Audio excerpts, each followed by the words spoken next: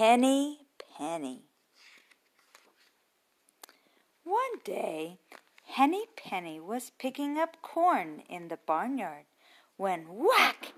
Something hit her upon the head. "Goodness gracious me!" said Henny Penny. "The sky is going to fall.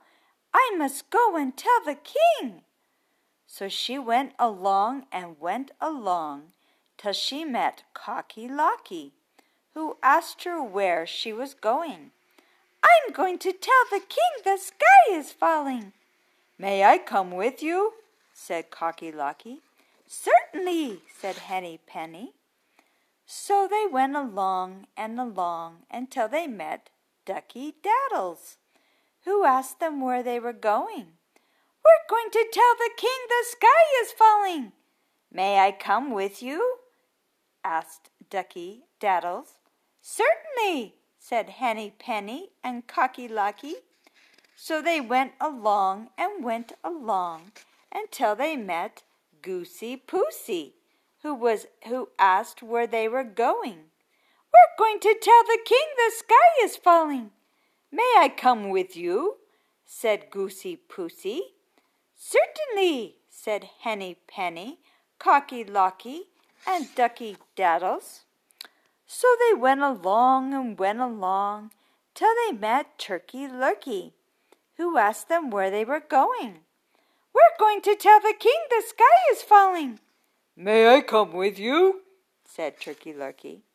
"Certainly," said Henny Penny, Cocky Locky, Ducky Daddles, and Goosey Poosey.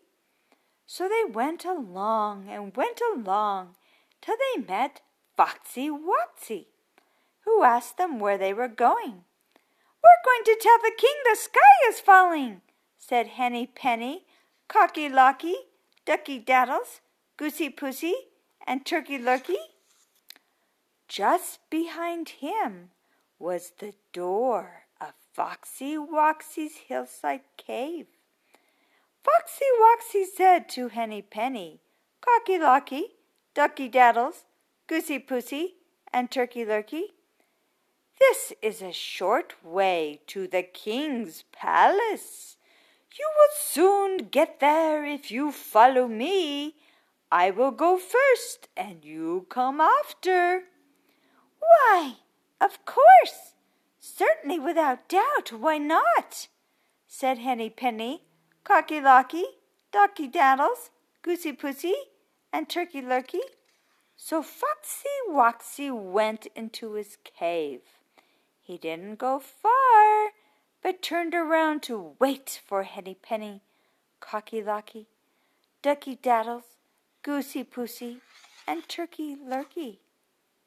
Turkey Lurkey was the first to go into the dark hole of the cave. Then followed Goosey Poosey, Ducky Daddles, and Cocky Locky, and each one was pounced upon and gobbled up by Foxy Woxy.